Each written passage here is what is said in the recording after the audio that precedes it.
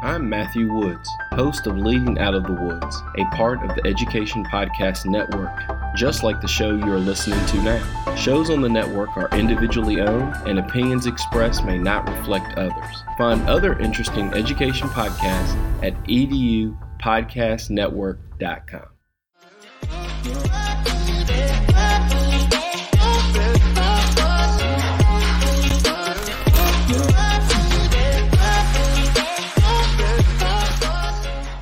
Hello, everybody, and good morning to you all, or afternoon, depending on where you may be. It may be your afternoon, or it may already be Sunday morning. But wherever it is that you're joining us from, thank you so much for making my EdTech life part of your day. Hopefully, you guys are enjoying your nice hot cup of coffee, maybe some breakfast, or whatever it is that you may be doing. We're just excited that you're here with us, and today we have an amazing show, and I'm just so excited for our guest that we have today. He is an amazing education leader. He is an ed tech leader. He is a great podcaster as well. And of course, a family man, which is something that is very just awesome. So well-rounded gentleman. And I'm just excited to welcome Mr. Jake Miller on the show. Jake, how are you doing this morning? I'm doing good, Fonz. Thanks for having me. This is exciting to do. Awesome. Excellent. And just big shout out to Josh Tovar, who's joining us here from Texas. Josh, thank you so much for joining us this morning. But Jake, again, it's been a while. Like I was talking to you a little bit in backstage, before the show.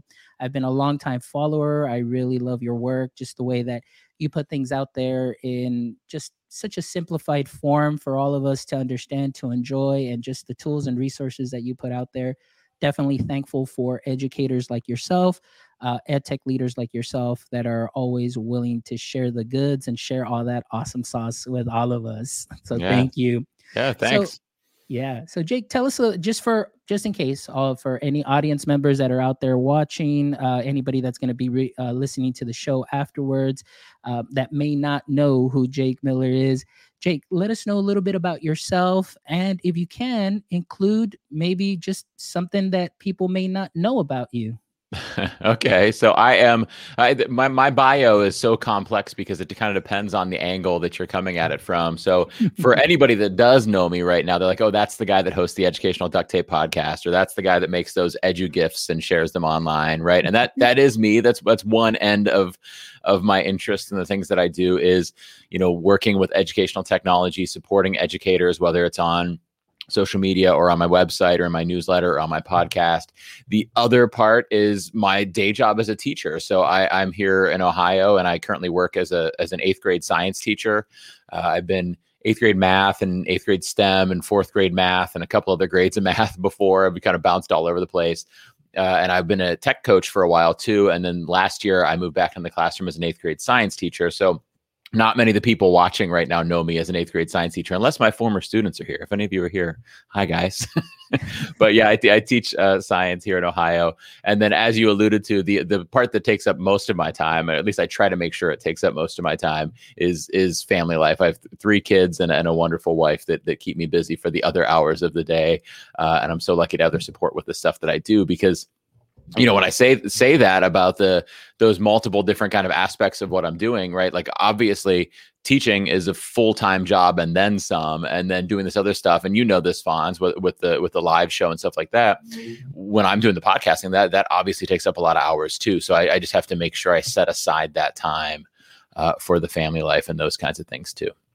No, and I completely understand. Like right now with your bio, your resume that you're pretty much sharing with us, I was thinking to myself, I was like, where does he find time to do all of this other amazing extra stuff that you're doing? Right. The podcasting, the gifts, your newsletter, all of that stuff. So we'll talk a little bit about that work-life balance, and of course, with this, our passion projects that we have, like yours being, your podcast, your newsletters, and all the things you do, and of course, with myself, the podcast. So I'm really excited about that conversation. But just so we can get to know you a little bit more, and personally myself too, seeing you as a great education leader. I know I've mentioned that several times, but following you for years, and learning a lot from you and the tips that you share. But I really want to get to know Jake Miller a little bit more, as far as the inspiration of where it was, or at what point did you decide to go into education? Can you remember, or maybe pinpoint a certain? Yeah, almost begrudgingly. Like I think teaching was kind of in my blood. Like I think many of us that are educators are just meant to be educators. Like it's just part of who we are. It's part of our personality, our style, and just what where we belong, right, is in the classroom and working with students. And my mom was a teacher, and she tried to keep me from going into teaching when I was graduating from high school. I had never even said I wanted to be a teacher. I had never even considered it. But I had done some tutoring and stuff like that when I was in high school for younger kids. And my mom said to me as I was preparing for graduation, "Listen, Jake, I know you want to be a teacher. Don't do it. It's just that you're going to work too hard. You're going to work all kinds of hours. You're going to work your tail off. You're going to get underpaid, and you're not going to get the respect you deserve. You're so bright. Go do something else to make lots of money." And as a 17-year-old or whatever, I was like, lots of money sounds like a really good idea. So I went into mechanical engineering at first in college, and I knew pretty quickly that it wasn't where I belonged, even though I've taught STEM over the years. And so I have a mind that kind of, it fits with the mechanical engineering stuff. Just that just didn't, there was nothing in there that fed me. Right. So I'm a big believer in the work of Dan Pink, his book Drive. And he talks about the three things that motivate humans are autonomy, choice over what we're doing, mastery, the ability to get better at something, and purpose, like having a greater reason for why we're doing what we're doing. And even though mechanical engineers build and invent things and create things that do have purpose, I wasn't feeling that purpose when I was in those classes. And where I found the purpose was working with young people, working with students. And so I, within my freshman year of college, switched gears to studying education. And my mom was like, I knew he was going to do it, but I did it. And I've loved it ever since. I've changed up what I do in the classroom and where I'm at in schools and what my role is over the years. But I've known since then that being in education is where I belong. Man, that is amazing. And I love that. And I can see, like you said, you went into engineering field, and I was like, so pretty much, and I just want to ask, is that maybe where the name of the podcast came from? Because mechanical engineering, it's like, you just put duct tape on it and it should work. So I don't know. That's the first thing that I thought of. I was wondering, I was like, I don't know. Maybe that was back in the back of my mind there. Maybe. No, but what I love that you mentioned is, with the mechanical engineering, the skills that you gain there, at least getting that experience. But, just a lot of that does translate very well into the classroom. And especially you were talking about STEM, and STEM is such something that is very big and huge in a lot of districts, and a lot of classrooms are pushing for STEM education and so on. So I'd love to talk a little bit about that a little bit further down the show. But that's such a great story that you kind of switched gears, fell into teaching, and now you've been teaching for just years now, gaining those experiences and those different roles. What would you say would be some of maybe the three top qualities that you have gained, or maybe have grown within those different types of role changes? So as you continue to move forward, what are the three qualities that stick with you, that you're like, these are my pillars to continue doing great in any of these roles? Yeah, I think the things that have helped me grow as an educator and have helped me always do my best are having a growth mindset, which I feel like I've been fortunate that I kind of naturally had coming in. I was naive at first. I thought I was going to be the world's best educator, but I very quickly realized that I wasn't, but also had a growth mindset about it. And I think in order for a growth mindset to work, you also have to have the ability to reflect. So I think that's kind of the second thing is thinking about, where can I get better? What can I do better? And then I think, within those two, it goes along with growth mindset, but it's just an understanding that you do the best you can. I reference the quote from Dr. Maya Angelou a lot: do the best you can until you know better. And then when you know better, you do better. And I think that mindset, I know that dovetails really well with growth mindset, but the idea of, listen, it might not be perfect. It's going to be the best I could get it to be. But this is what I'm going to do. And then I'm going to reflect on it, as I mentioned earlier. And then I'm going to do that growth mindset thing. And the next time I come back at it, I'm going to do better, because now I'm going to know better. and now I'm going to do better. So I think the two big parts are the reflection and the growth mindset. And then there's that understanding that then when you do know better, then you take those steps to do better. Excellent. Yeah, I completely agree with you on that. I love, especially you mentioned growth mindset, and, today sometimes I find it very difficult where, I'll find educators, and even, whether they're friends or even I work with them, oftentimes, just that growth mindset is developing. It's there. We push them for growth, and we definitely want to help because, I mean, education is ever changing. And of course, we know that now, after what happened, these last couple of months or year and a half, it's been something that has been difficult. But teachers grew. There was a lot of growth, and I'm one of those that I kind of don't subscribe to the term like maybe like learning loss, just because there was some growth in the teachers and that they taught in a different way. Maybe it just wasn't in the same traditional brick and mortar, but there was some growth. Teachers did thrive. yeah. There were some students also that did thrive. They were very just self-directed, and they were able to do. But of course, there are other types of students that need just a little bit more of that. Just that push, maybe just being on top of them. But there was learning that took place somewhat differently. We know that there might be some gaps that students come back, but what is your take on that? What do you see now as an educator, as a tech coach? Maybe what are some things that you're facing, that you're seeing maybe within your district, or, and if you don't mind sharing that a little bit with us. Yeah. So I always found, throughout this past school year, the term, I was in the classroom, and I was actually, you asked earlier, what's something people might not realize about me. I struggled last school year. I mean, last school year was really hard for me. I've been a tech coach for 5 years prior to that. And this was my first year back in the classroom since 2014 or something like that, being a full-time teacher, not just going in and co-teaching as the tech coach. And before that, my last time teaching science was 2010 or something like that. So it was a really difficult year for me, and I was working my tail off and doing my best, doing all that I could.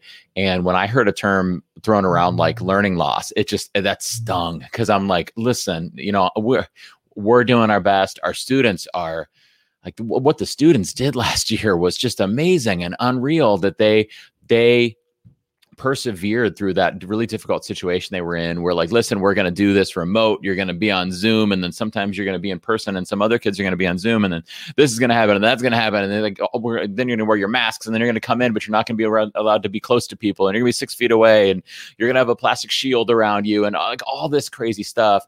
And that they persevere through there. And then for anybody on the outside to say that the students lost, I mean, they had a bad situation, but to call it lost just seems unfair. You don't look at a we just had the Olympics wrap up a couple weeks ago. You don't look at somebody who won the silver medal and tell them they lost. I mean, they worked their tail off.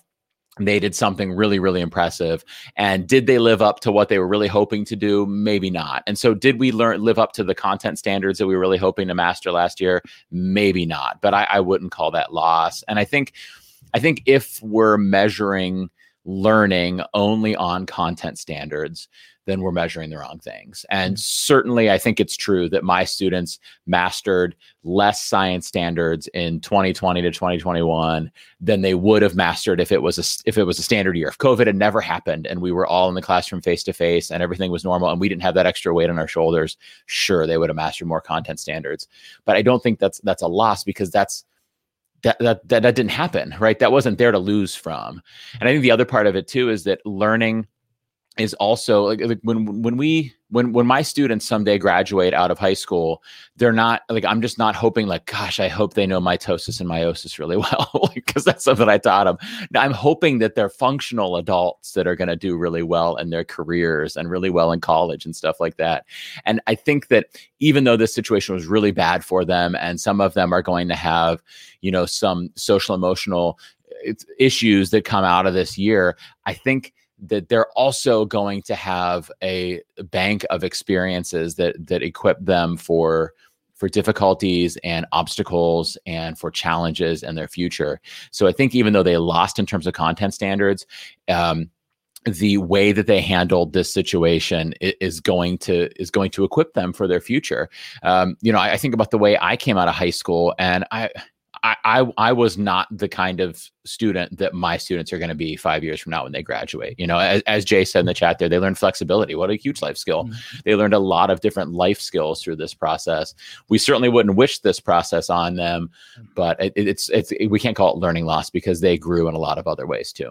Yeah, no, and I agree with you. And one of the things, and I think Omar was saying here as well, students learned more because more than academics, they learned about life. Yeah. That's pretty much what is coming in here in the chat. So I just want to give a shout out to Omar Lopez, who's actually my neighbor right down the street. Thank you for joining, Omar. Thank you for joining Amanda Macias, tech coach out of California. We've got Jay here in the chat. We've got Amel, who's joining us from Colombia. Thank you so much. And of course, Mr. Teachers on Fire himself, Mr. Tim Cavey. Thank you so much for joining us this morning. But, one of the things that I wanted to, share is I know at least within our state before, we're coming back now face to face and, state exams were taken, maybe in March or actually in April, May. They had said, OK, this isn't going to count. This isn't going to it's just for data, just to see where the kids are. And then, of course, there was a push, like we got to bring the students in, got to bring them in so they can take this test. And now all of a sudden, based on those scores that weren't supposed to count, now we're making decisions and we're saying like, oh, look, there's learning loss. And like you said, I was like, wait a minute, this is interesting. So I agree with everything that you said. But one of the things that I have seen, and I don't know if you've seen it, because teachers are evaluated based on scores. So when somebody says, well, the students didn't do well, considering everything was online, everything was virtual, and they're like, well, the scores didn't come back, they didn't do very well. Well, for a teacher who prides themselves in their work and, of course, being successful, for a lot of them right now, a lot of them are feeling just disheartened. They're feeling helpless. They're feeling, just alone, like they have no support. And I kind of saw that a little bit in the last couple of days. And then in just talking to some of my friends too, as well, because it's like, well, the scores reflect this, like, I'm not a good teacher. Like I didn't do a good job. I was like, well, wait a minute. Yeah. No. That don't think about it that way. Even though the scores didn't come out very well. I mean, based at least on the state, our scores did very well compared to other places around the state, all things considering. But it's oftentimes, instead of saying, hey, you know what, it's okay, all things considering, we all did very well collectively and so on. But it's more like, well, they're not where we were. Yeah. Obviously, when we were face to face, well, you can't compare that. It's apples and oranges. It's apples and oranges. And a lot of teachers, I just, my heart goes out to them because I see them, I hear them. And, they really, they need that support. They need to feel supported. They need to feel like, hey, you know what, this is okay. We're going to get through this. We're going to move on and we're going to move up and so on. But right now, I mean, I've seen teachers that still haven't recovered and they're just putting on that smile and, just going through and pushing through. And that really concerns me and worries me, because, educators, they've worked so hard. And then just like you said, just because of a score, now it's like, well, we're going to move you. You're going to go there. You're going to go here. And you're shaking up their world.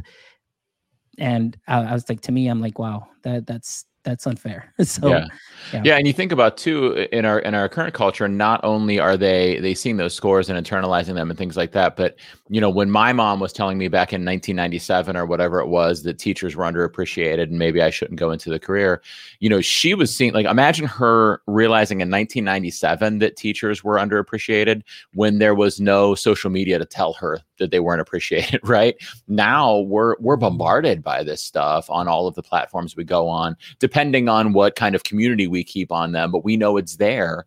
And so now not only are teachers feeling burnout from the year, feeling frustrated about their scores, feeling disappointed that maybe their district was prioritizing their scores when it wasn't the priority, but also they're seeing stuff on social media that maybe badmouths the profession and things like that and trivializes the work that teachers do. So yeah, it's hard. My heart goes out for all the other teachers because I know how hard it was for me, and I know how hard it was for a lot of them, because at least I was coming into it feeling equipped to use the technology. So they made these huge gains in technology use and worked their tails off for the students. And to be, then not receive the praise that they deserve on the other end is frustrating for me. Yeah, no, I agree with you 100%. So kind of going into, just along those lines right now, Jake, what you're seeing, you don't have to, specifically talk about your district, but maybe that you're very well connected and you've got a lot of friends in your PLN and everything, and maybe what you're hearing, but what is your biggest fear right now that you may be thinking in terms of education? Is there anything on your mind right now, or maybe that just comes up every once in a while, like, man, I hope that doesn't happen, or man, I hope we can fix this. Well, what is your biggest fear right now? I guess my biggest fear is kind of what I was just saying, is that teachers don't realize the value in what they do. Sometimes we hear loud voices or loud information inputs that are a minority of opinion or a minority of data or whatever it might be. And it's easy to feel down about ourselves, not just in teaching, but in any walk of life, to feel down about what we're doing or something like that, and feel bad. And I just hope that teachers don't fall into that trap, because that trap has certainly been set for them, and I hope they see the value in the work they do, the appreciation from the students they have, the appreciation from most of the parents that they work with, and continue to fight through this, because there is a light at the end of the tunnel, and hopefully we come out at the end with these teachers, social emotional well-being still intact and ready to keep doing awesome stuff for kids. But my fear is that it's going to get too loud for them, right? All these inputs are going to get too loud for them. Yeah, no, that's good. I'm really glad that you're sharing that. I'm just really, also really thankful for just your being sincere and your honesty and sharing your experiences, because I know that that's something that maybe not a lot of people want to voice or share, but keep it to themselves. But thank you so much for advocating and for sharing and all that good stuff. So appreciate it. Well, let's kind of just change the mood a little bit here also, and let's talk a little bit more. We're a little bit heavy, Fonz. Yeah, we got heavy, but it's good. It's good that we just have these real conversations. These are things that need to be talked about and need to be had. And I, appreciate all our audience members right now that are just commenting and viewing this, and also just being agreeing with everything that we're talking about. So but let's kind of just lighten the mood a little bit now and just talk a little bit now. Let's go into your ed tech, life in that sense. So I want to talk a little bit about Jake Miller and what inspired you to first start putting your tips and everything onto social media. Was there a specific thing that you saw, like, hey, I found this cool thing, let me just share it with everybody? What was the inspiration behind that? I think we always learn from the things that we try out and we observe, maybe the way something felt for us or what we liked about something and didn't like. And I, relatively early on in my teaching career, realized how much I enjoyed helping other educators with ed tech, because it came relatively easy to me and was something that I was excited about. I got really excited about what I could do in my classroom with educational technology and how it benefited my students. And then I started sharing about it with my teaching team and across my school building and across my school district. And then I wanted to go further than that. And social media became one of those ways of doing that. And I just found that I had this information, and I knew that other educators would value it. I knew that other educators wanted to do the best they could for their students. I just knew that they maybe didn't know what steps to take, or didn't know how to get there, or knew that, especially 10, 15 years ago, when information on YouTube and stuff like that wasn't as readily available, they maybe didn't know where to look or how to learn how to do this or how to make these decisions. And I just found that I felt really good being that person to provide that information. And there are a lot of other people out there doing a wonderful job of doing it too, but I just felt like I had this information inside of me, and I wanted to share it out there. And then it actually got to a point where I was then learning more for the purpose of sharing more. I wanted to be the person who, almost the way a journalist takes this large chunk of news and large information and really digs into a situation, whether it's political or whatever it might be, and not waters it down, but summarizes it for the general public to get it out there. And that's what I kind of wanted to be, was that service that took something that maybe was too time consuming and too much information for a busy teacher to go out there and process, and try to summarize it for them. Go like, listen, here's what you need to know. Here's some of the things impactful. And then seeing those people appreciate it, then just put more gas in the tank to do more of it. Man, that's great. So I love it. So how long have you been on Twitter now and just been sharing your tips? Yeah. So I started my Twitter account probably in 2011 would be my guess. I'm not actually sure. When I actually started it, I still remember the night that I decided to start a Twitter account. There was a friend in my school district who was using Twitter with high schoolers, and I was teaching middle school at the time. And he had tried to get me on, and I really didn't see the value of it because most of my middle schoolers weren't on Twitter at the time, although some of them were starting to get on. And when I realized I wanted to do Twitter was one night I was taking the garbage out. Why this happened, we'll take the garbage out. And I looked up at the sky, and I see the stars. It was a super clear night, and I look up at the stars, and I'm like, oh, and I can't remember what I saw, like whether it's a planet or a constellation or something. And I was like, I wish I could tell my students about this right now. And I'm like, I could tell them about it tomorrow, but they'll be, obviously the sky won't be dark anymore. It'll be too late. And I would just be telling that happened. So I'm like, I need something where I could just post messages for my students whenever I want to. And so I got on Twitter, and I found out pretty quickly that my students didn't care what I posted on Twitter. They had no interest in my posting on Twitter. So that part of using Twitter flamed out really quickly because they just didn't care. But then I discovered these other people on Twitter, all of these people who weren't in my school, right? Those people, so many of us who are excited, like truly, truly passionate about education or educational technology, we feel a little alone in our school buildings sometimes. Where there's a lot of other teachers who maybe aren't as outwardly excited about it as we are. And then I got on Twitter, and I'm like, these are my people. Here are my people, right? So that's when I got on and started participating in some chats and discussing things and learning from others and then sharing with others. And it's been a part of my life ever since then. And I can't give it up. I hope that it doesn't go away because I enjoy it so much.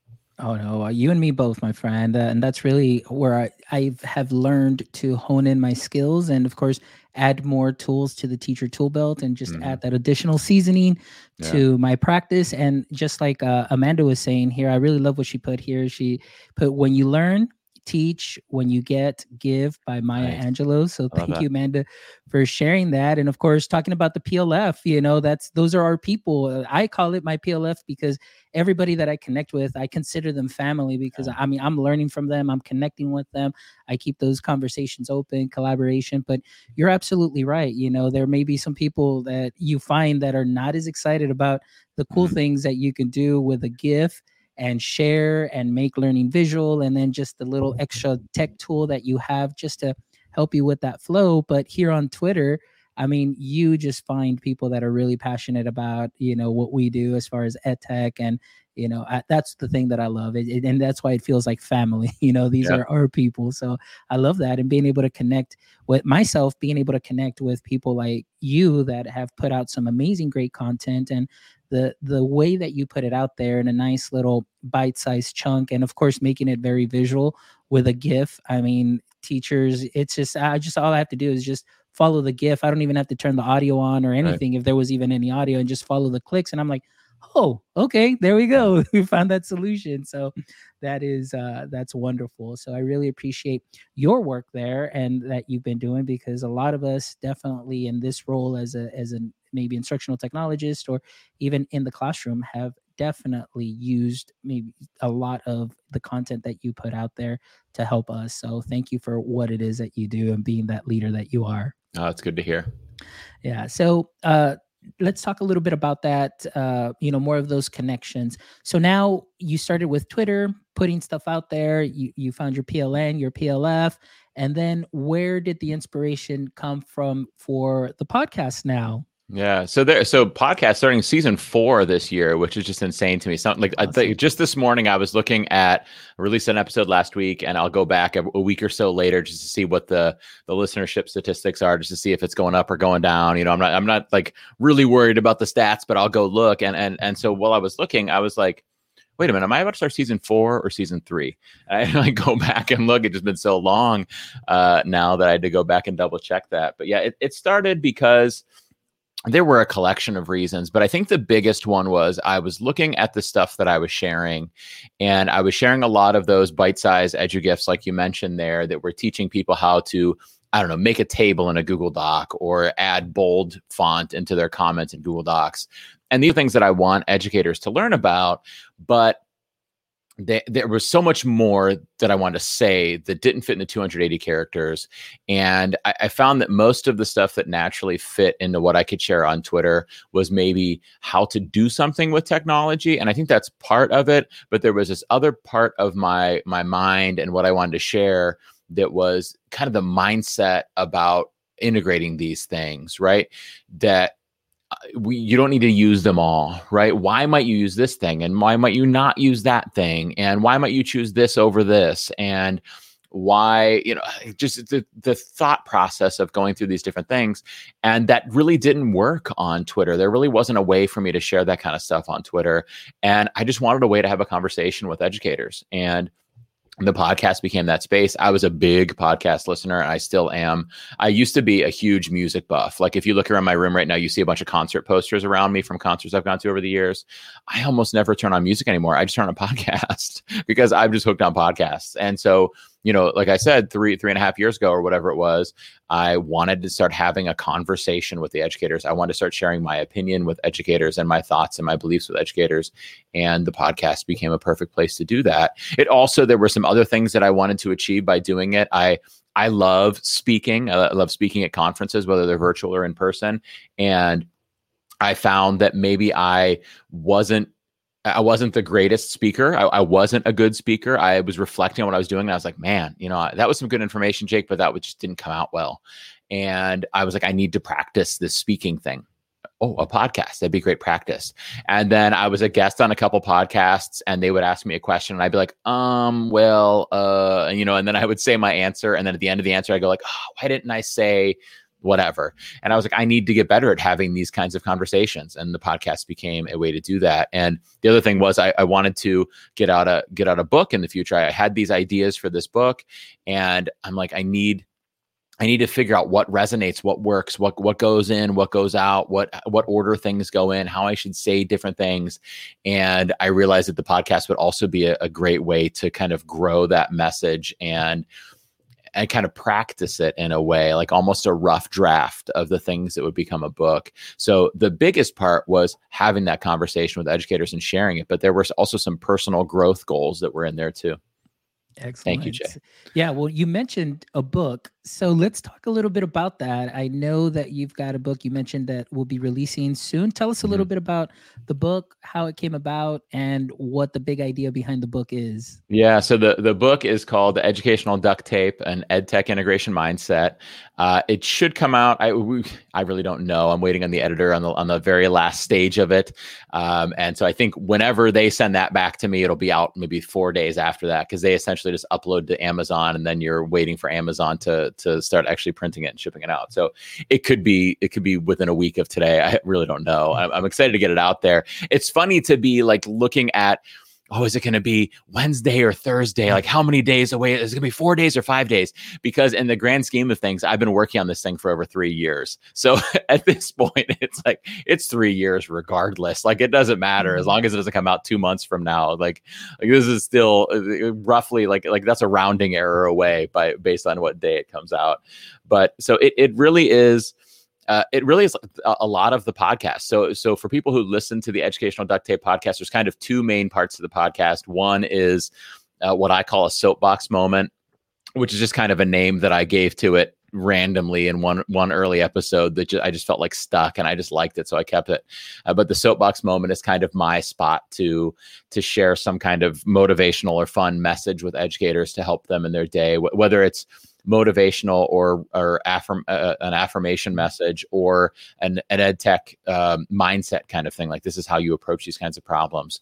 So that's part of the book. Each chapter has like one of those, like that kind of feel in it. But then the other part of the book is what the true meat of my podcast is, which is asking a question that a teacher might have, like, how can I formatively assess my students? How can I hear from all of my students? How can I empower my students? How can I create student-paced learning in my classroom? Whatever it might be, asking that question and then identifying some tools that could work with it. So each chapter then has a question like that. And then I cover like 5 or 6 or 7 different tools that might be the answer to that. And my goal is that the reader goes, first of all, that first part of the chapter empowers them and motivates them and inspires them and makes them feel good about their growth. And then that second part of the chapter, it has that question, and then they then feel, based on the message I've already provided them, they feel equipped to decide if that's a question they even have. Like maybe they're not worried about formative assessment. Maybe they're really good at it already. Or maybe they do want to hear from all of their students, but that's just not a front of the line goal for them. They have other things that are priorities right now. Or maybe student-paced learning feels like it's 2 years off for them, right? We'll get to that later, So they get to that question and they go like, is this something I have to do or not? And then once they decide if it is, then I cover, the 4 or 5 or 6 different tools for it in, a page or so each, maybe a little less than a page. And they get enough information about the tool to decide if it's the one for them or not. And then they leave the book knowing, okay, this is the question I'm trying to answer. This is the tool I'm going to use for it. And now I just have to put it in place to use it. And then I've built, or I am building actually, as I wait for the book to come out, the back end of the book, which is an online site that gives them resources to then learn how to use those tools. So let's say they read that and they go, okay, I'm going to learn how to use BlueKit. I'm just picking that out. Mm-hmm. Then they go to the site and they learn how to use BlueKit. And so it takes that next step of then helping them actually do that learning. But yeah, the writing process, literally, if you look at that Google Doc that I wrote it in, it probably was first opened in late 2018 or something like that. And some of those messages that are in there, I've been kind of fiddling with since well before that too. And so it's definitely been a labor of love, that's for sure. Well, that's wonderful, Jake, and I really appreciate that hard work that you've put into, because it just shows your passion for bringing great content and instruction resources to educators. You're giving yourself, you're pouring out what you've used that is tried and true, maybe some of your methods, some of the tools that you have, and I'm pretty sure that it's going to read great. And because you have always focused on the teachers as well, like you said, you're listening, you're getting their questions, and now you're providing some answers, and more than one answer based on different platforms, and giving them the tools, the guidance to just get clicky with it. I always tell my people here at our district is just get clicky with it. You can't break anything. Just click undo, Control Z, but experiment. But they leave confident, like you said, leaving the book. Now they can go and try it out. If maybe something might not be working, they can refer back to the site that you're building now. So I think that is wonderful. That's a great way to put out your content and just being repurposed continually, and people coming back to visit and so on. So that's such a great idea, man. That is amazing. So I'm really excited about that book coming out now for sure too. Thanks. Yeah, excellent. All right, man. So now let's talk a little bit about that work, life, passion project balance, all of these things going on all at once. Full-time job as a teacher. You've got your webpage, podcast, your newsletters, you've got all of that. But most important component, and one of the things that like we talked about earlier, is just definitely just that family support. So let's talk a little bit about that, and again, you can elaborate as much as you like or as little as you like. I don't want to put you on the spot, but I know in your bio, that's one. You're worried I'm going to air some dirty laundry here, huh? Yeah. One of the things on your bio that really stuck out is like, hey, I am, my most important job, is a husband, as a father, so talk to us. I want to know who Jake Miller, the father, Jake Miller, the husband is, just so our audience members can, really see like, hey, he's like us, like, he's a person. Cause like I was mentioning to you, a lot of times people see, it's like, oh no, like they're like edufamous and no, I can't go talk to them. I can't approach them, but I'm like, we're people, regular dudes. Yeah. Like we're just regular dudes, and stuff like that. So talk to us a little bit about how, you find that work-life balance with your family, and then just getting that support from your family too, as well, man. I'd love to hear about that. Yeah, so the family stuff comes first for me, and I think it should come first for everybody. And I think a lot of people look like you kind of hinted at it earlier and go like, how are you managing to get out all this stuff and at the same time do all the other family stuff? And I sometimes I wonder if people are watching and going like, Jake must spend no time with his kids because he's got all this stuff coming out. But in reality, it looks that way from the outside. Like, oh, he's got so much, you're doing so much. But from the inside, I'm like, gosh, I wish I was doing more. Because I just do as much as I can. Right. And I prioritize the time with my kids. Like I have a rule. If my kids ask me to play with them, I'm going to play with them. You know, if my wife asks me to go do whatever, like go for a hike somewhere or go out to dinner somewhere or whatever it is, like I'm going to say yes, right? Because when I'm like, hey, tomorrow morning from 10 a.m. to 11 a.m., I'm doing an interview with Fonz, they're all like, okay, go for it, right? Because I get that support when I need the time, and then when they ask for something else, I go for that. Especially the things with my kids where they're asking me to play with them, because that's only going to last for so much longer. You know, a couple of years they're all going to say I'm lame and not want to play with me anymore anyhow.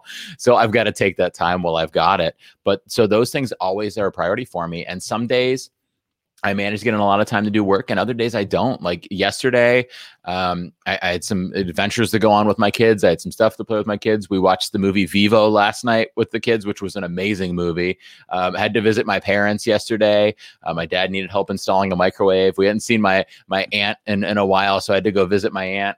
And I got a half an hour of work in last night. That was it, a half an hour, and that was it. And I just have grown to the point where I'm like, I will accept the time that I get. I will do as much as I can with it. I will do whatever I consider a priority at that time.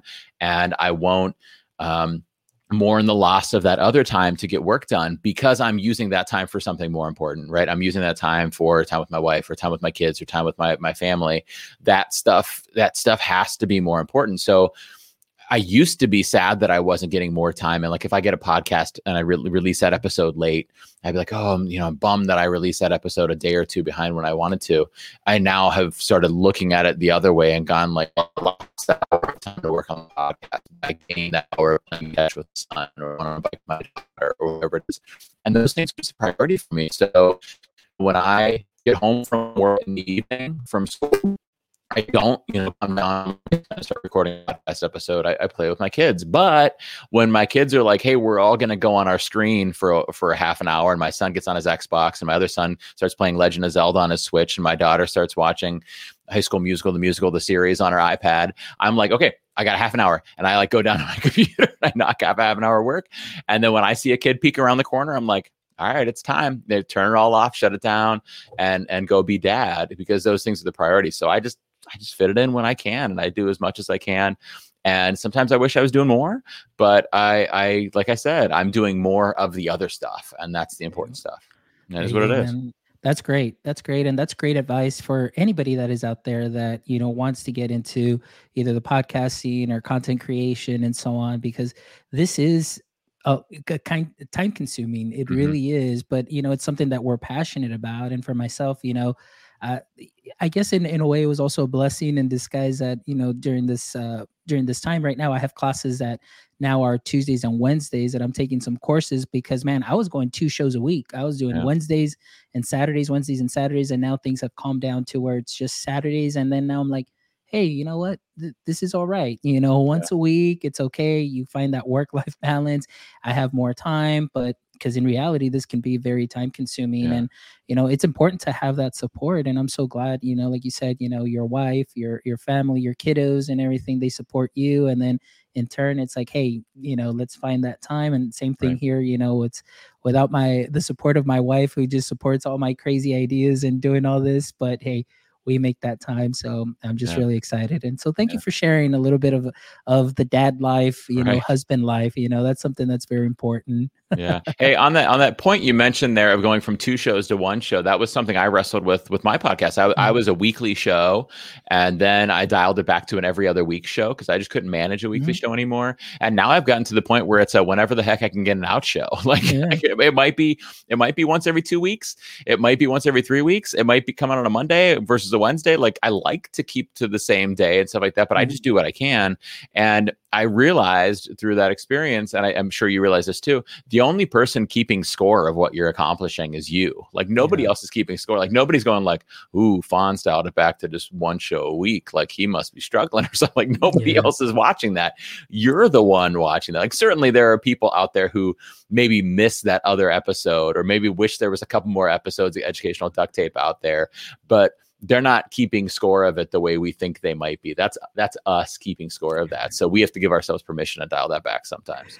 Yeah, you know what? That is a great point, because that's the way I first started. It's like every other week. Then I said, hey, let's go ahead and start cranking these out. And I was like, all right, Wednesday, Saturday. And now I'm back just to Saturdays. I'm like, hey, this is good. This is all right. This is manageable. And then Yeah. just getting all those little sound bites, in during the week just to continue the promos and all that stuff. But yeah, so yeah, like you said, and I'm glad that you shared that because I think that's something really that I needed to hear, that it really is myself that is just keeping the score and, not anybody else. But again, it's important to prioritize, our family first. And in my Yeah. case, it's just, spending that time with my lovely wife and just going out to our Home Depot trips and working on our yard and all that good stuff. So, yeah, and I love it. I love it. So it's Yeah. great. I think the All same's right. true in our classrooms too, right? You have those, you might feel guilty not doing this one amazing project or super amazing lesson this week or something, but the only person who knows you didn't do it is you, right? Yeah. As long as you're still showing up for your students, and caring for them, like they're still getting the value out of you, right? So sometimes you've got to go like, you know what? I'd love to do this kind of project now or this kind of lesson now. But if you can't manage it, if you don't have the time, you're the only one keeping score of that, and you've just got to give yourself permission to take a pass on it sometimes. Yeah. Well, I want to give also a shout out to Erica Sandstrom, who's joining us. She's giving us a hi, and she says, Jake and Fonz, two of my fave souls. So thank you, my friend. Thank you, Erica. I love that Erica's pictures her in front of a green screen too, because of course it is. Yes, of course. Why not? She is amazing. And of course, she says here, Jake, great advice. So that is awesome. Love it. And Amanda, quality over quantity, friends. So you're Yes, for right, sure. Amanda. You're right. Thank you so much. And so let's go ahead and kind of wrap up with my two favorite questions that I love to ask any guest here. And one of those questions is, Jake, if you yourself could have any billboard or could have a billboard with anything on it, what would it be and why? I think the message I want people to see, and I think this is something I alluded to earlier, is that teachers are awesome. Like I just wanted to say just 3 words: teachers are awesome, because I want the teachers to see it and be reminded of it and go like, yeah, we do kick some butt. We are awesome. And I want everybody else to be reminded of it too. Like I think teachers need to hear that more, because when I go to a professional development or present virtually online, and these teachers are here at 9 a.m. on a summer day, and they're still learning more for their students to get even better for them. I'm like, you guys are just awesome. Like, this is so cool that you're doing this. Like, you went through the hardest year ever and you're still learning more. Teachers are awesome. Like, that's what the sign needs to say. I know I want to see that sign as I'm driving into work next week when my school year starts. And I think other teachers deserve to see it too. Excellent. Great point. I love it. And the last question, Jake, if you and I were to switch roles and I was your guest, what would be one question that you would love to ask me? Well, Fonz, I think we need to actually switch sides of the table and have you on the other side of the table on educational duct tape sometimes. I think we're actually going to do that sometime if you're up for it. Hey, I'm up for it anytime, my friend. Good. So this is my chance. It's a warm up for when we actually do that. I want to know why YouTube Live. I think there's so much vulnerability in recording live. When I record that podcast, it's 10:30 at night, nobody else is listening but me and the guest, and then a couple weeks later I air it, and there's the ability to edit stuff out. Why live? Why do you like it this way? You know what? That is a great question, Jake, and I get that often from Tim, and I get that from everybody.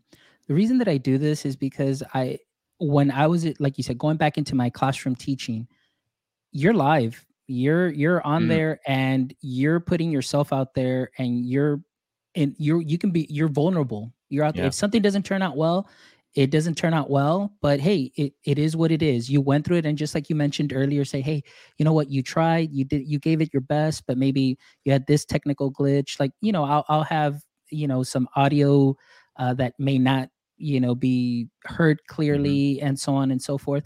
But just that live aspect is, I just want to give people just that feeling that they are there. They're seeing this live. We are vulnerable.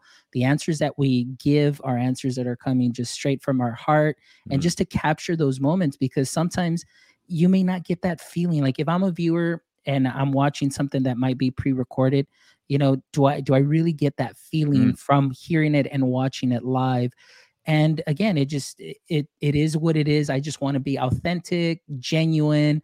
If we make a mistake, I want other podcasters or anybody else that may want to try to go live say, hey, you know what? Hans made a mistake. Right. And look, he just kept going. No big deal. And so that's always been my workflow. And also, Jake, is because going back to that time issue, I just download everything. And as it is, I just upload everything straight into Anchor. Yes. Whether it has, compression, bad compression, or little glitches or artifacts, I just put it up there because it's just real, it's genuine, and it's about just getting the content out there. So that's really my reasoning behind it. And again, I don't mind being vulnerable. And sometimes, like I said, you might get those little reactions in that moment from that guest that if something is planned out or recorded, maybe it doesn't give off that feeling, what I mean? Yeah. I like that your answer was really, and this is what I try to preach to educators about technology all the time, is you have a very specific set of goals and parameters that you're trying to stick to here, which is, as Omar said there, you're trying to keep it real, right? That's your big goal of why you're doing this way.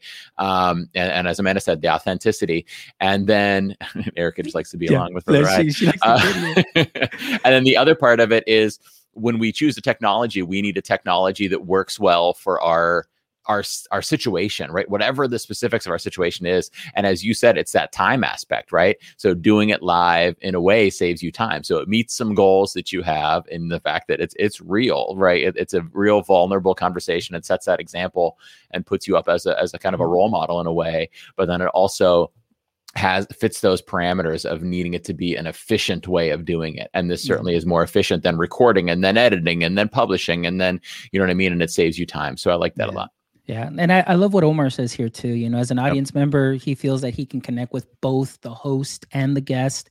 He's seen us here drinking our coffee, having our conversation. And then it says, let's say what Jay's asking, says, we need to know that we can't always rely on tech, and shows more vulnerability. Mm-hmm. You're right. And that's what the biggest thing with me, and the lesson that I have always taken from my years of experience in teaching. It wasn't until I started teaching elementary. I went from high school to elementary, but really that's where I feel like I honed in more of my skills, and that I was able to be vulnerable. Like I allowed my students to see, like, ooh, you know what, that didn't work out as good as I thought. Let's revisit that tomorrow. But then a lot of students would say, no worries, Mr. Mendoza, we got this. Look, instead of doing that, try this, and giving them the time to experiment. And then I found out, like, hey, even if I make a mistake, some of my kids may catch me and say, hey, what if we try it this way? And I'd be like, okay, let's go for it. And you just continue, and it built that community. And even now too, putting myself out here, like with you, this interview, and all of our guests, it just takes me back to the classroom moments where things may not work out, but the message is there. And like Omar said, you just feel that connection, that community, that PLF, that personal learning family. We're all connected and we're here together. So that's pretty cool. Yeah, I love it. Yeah, great answer too. Yeah. All right. But we'll definitely have to work on that. I'm always excited to be on the receiving end of the questions, so that's always something interesting. But yeah, anytime we can definitely schedule that. Yeah, we'll make it happen. Thank you so much, Jake. I really appreciate just your authenticity, how genuine you are, your answers, your heart more than anything for the education community, your heart as a husband, your heart as a father, and everything that you do. I wish you continued success. And I can tell you that I'm definitely very excited about your book. I'm excited about what you're doing as far as the website too as well. And I can assure you that everybody in our education community will definitely benefit from that. So thank you for what you do. You are awesome. Continue doing what you're doing, my friend, because it is making a difference and you are making an impact. So I just want to leave you with that. Yeah, same to you, buddy. Thank you so much. All right. Thank you. And for all our audience members and anybody that's going to be rewatching this or listening to this, thank you so much, as always, from the bottom of my heart, for making my EdTech life what it is. I appreciate all of your support, all of your shares. Drop by our website, myedtech.life. Give us a review. Reach out to us. Give us some feedback. Guys, I'm always looking to bring you the best of me, the best of the show. And by you giving me feedback, that'll help me grow and continue to bring you some amazing shows, bring you some amazing guests, and change anything that I need to change just to really just hit a home run every time that I do a show. So thank you so much again, as always. And I'm really excited. We will be having a next show will be coming up this next Saturday. And we've got the hosts of the Punk Rock Classroom will be here. You don't want to miss that show. It is going to be a rocking show. So really excited about that. So thank you to Omar, to Jay, to Amanda, to Erica, to Mel, who joined us too as well. All of our people here that were commenting, thank you so much. And as always, Jake, you are welcome back anytime you are part of my PLF. Anytime you'd like to come back for anything, promote anything, any projects you've got going on, you always have an open invitation, my friend. Thanks, Fonz. Thanks, everybody. All right, guys. And don't forget, guys, till next time, stay techie.